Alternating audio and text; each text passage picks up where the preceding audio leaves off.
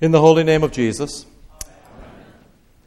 Last Sunday was a great Sunday in the church here. The paraments went to green, the season changed to Epiphany, and Jesus Christ did his very first miracle. He changed water into wine. You remember. It was a very, very simple miracle. First, there were 6 stone jars filled with water, and everybody was sad. And then there were 6 stone jars filled with wine, and everybody was happy. But you also remember that the story was about much more than water become wine. With his very first miracle, Jesus was explaining himself, explaining who he is. He is a good friend and a good guest, but he is also the Son of God, and more, he is Emmanuel, God in flesh with us. And that was the big point. That when God is present, when God is with us in flesh and in blood, everything changes and everything is different. It was true in Cana, just by being there, without a lot of fanfare, without saying much, without touching anybody or anything. Just by being near the water turned to wine. It is true for us too here at St. John. When Jesus is here, everything is different. Today, ordinary water, used for baptism, and ordinary bread and wine, used for the Eucharist, and ordinary sinners, all change in the presence of Christ. And the world becomes a different and a happier place.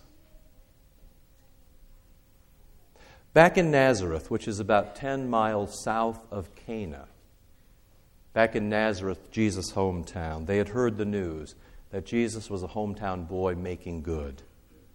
So today, when Jesus brings the party home and comes to the synagogue on the Sabbath, and he has handed the scroll, the lectionary reading of the day, and he stands up and he reads, and then he interprets. And he claims that he is the fulfillment of the text from Isaiah that has been read in their midst, that he really is Emmanuel, the suffering servant, the Messiah in flesh and blood. It is as big a miracle as water become wine. It is God become flesh and blood, and the people are pleased. The Messiah is home. And it is the chance for Nazareth to be a different and a happier place. At least they were quite pleased until they figured out how serious Jesus was about being the Christ, and how serious he was about having all of them be Christians. And the only way that anybody anywhere was going to be really different and really happy is if everybody and everything changed. The Spirit of the Lord is upon me, and he has anointed me to do good things. That was not the hard bit for those folks at home at the party in Nazareth. The hard part was when Jesus presented his guest list. The poor, the prisoners, the blind, and the captives. And while we're at it, add all the Gentiles.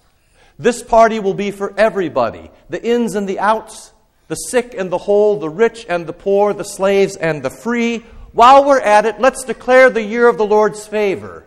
The year of Jubilee that comes only every 50 years when all debts are canceled. And everyone goes home to their families. Everybody is in, nobody's out, and when they heard it, they ground their teeth and got red in the face. And then Jesus said to them, I know this is a change in how all of you have been thinking about Christ and the church. But read the text. This isn't up to me. Read the text. I'm the Messiah, the suffering servant. Read the text. The guest list has already been prescribed. Read the text. It explains who I am and what I am supposed to do, and be very careful. The stakes are very high. During the famine, everyone got mad at the prophet Elijah. And so Elijah left and went and lived with a Gentile woman in Zarephath. And during the illness, everyone got very mad at Elisha. And so the prophet Elisha left and healed Naaman the Syrian, a Gentile. So if you get mad at me, says Jesus, and if you won't play, and if you won't change, if you won't listen, and if you will not obey, then I will have to go someplace else, and the party will go on without you. It's as simple or as hard as that. And apparently it was very hard because they got so angry that they took Jesus out the door and tried to kill him.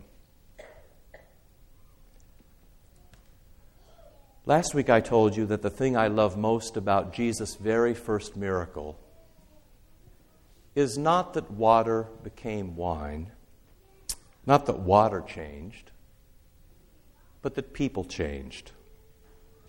That everybody gave up their own ideas and everybody listened to Jesus and everybody obeyed. Jesus told Mary to stop worrying, and she did, even though she was his mother. Jesus asked the servants to fill the jars with water, and they did, even though Jesus was not the host. Jesus asked the water to become wine, and it did, even though the water liked being water. Jesus asked the steward to taste the wine and serve it, and he did, even though he had never before held back the good wine until last. Jesus asks everybody to join the party, the new, improved, changed, and different party. And they do. And as they do, they are not only different, but happy. And just for a moment, in Cana, in Galilee, the church is what it was meant to be. Everybody listening to Jesus. Everybody focusing on him. Everybody doing what he asks. And everything working out all right for everybody.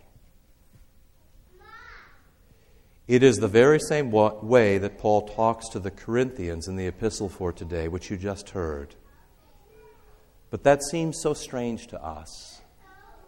Those Corinthians were a rambunctious group, fussing and feuding and divided by doctrine, sinning with unspeakable sins, and ignorant and immature and disloyal.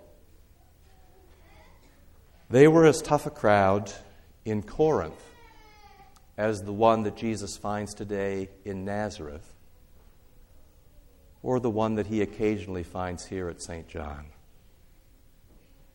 And yet Paul says we are one body. St. Paul doesn't say be one body. He doesn't say become one body. He doesn't say work real hard at being the body. St. Paul just states the facts. You are one body. You are the body of Christ. Yes, there are many members. Yes, there are many individuals. Yes, you are all different, Jews and Gentiles, rich and poor, in and out, clean and whole. But Jesus is here, so the world has changed. Everybody's in, one body. And nobody is out. Jesus loves you all. So get busy and work together as one community, one congregation, one church, one Lord, one faith, one baptism, one body of Christ. It's the way that Jesus and Paul talked to them, and it is the way that Jesus and Paul talked to us as well. And with that, then, last Tuesday, the first meeting of the New Capital Campaign, codenamed Eucharistia, the Greek word for gratitude.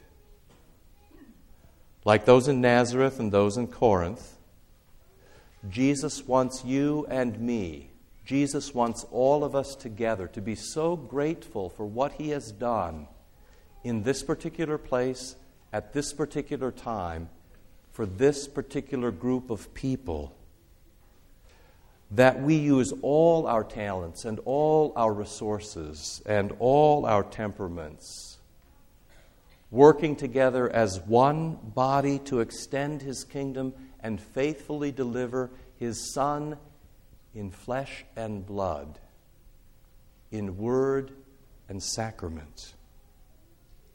And He doesn't want anything, not you and not me, not fear and not selfishness, not individualism, and certainly not lack of parking or lack of seats or building or not building or I got my way or I didn't get my way, to get in His way with what He intends to do in this place. This is our time to live as one community, one church, one body, assuring Jesus Christ that He does not need to look elsewhere for those who would do His will. He does not need to move the party. We are grateful to be chosen. We are thankful to host His party, where water and bread and wine, changed by His words, change us, forgive us, move us, use us, so that folks here can be different. And folks here can be happy with the only real happiness there is, living within the grace of God. In the holy name of Jesus, amen.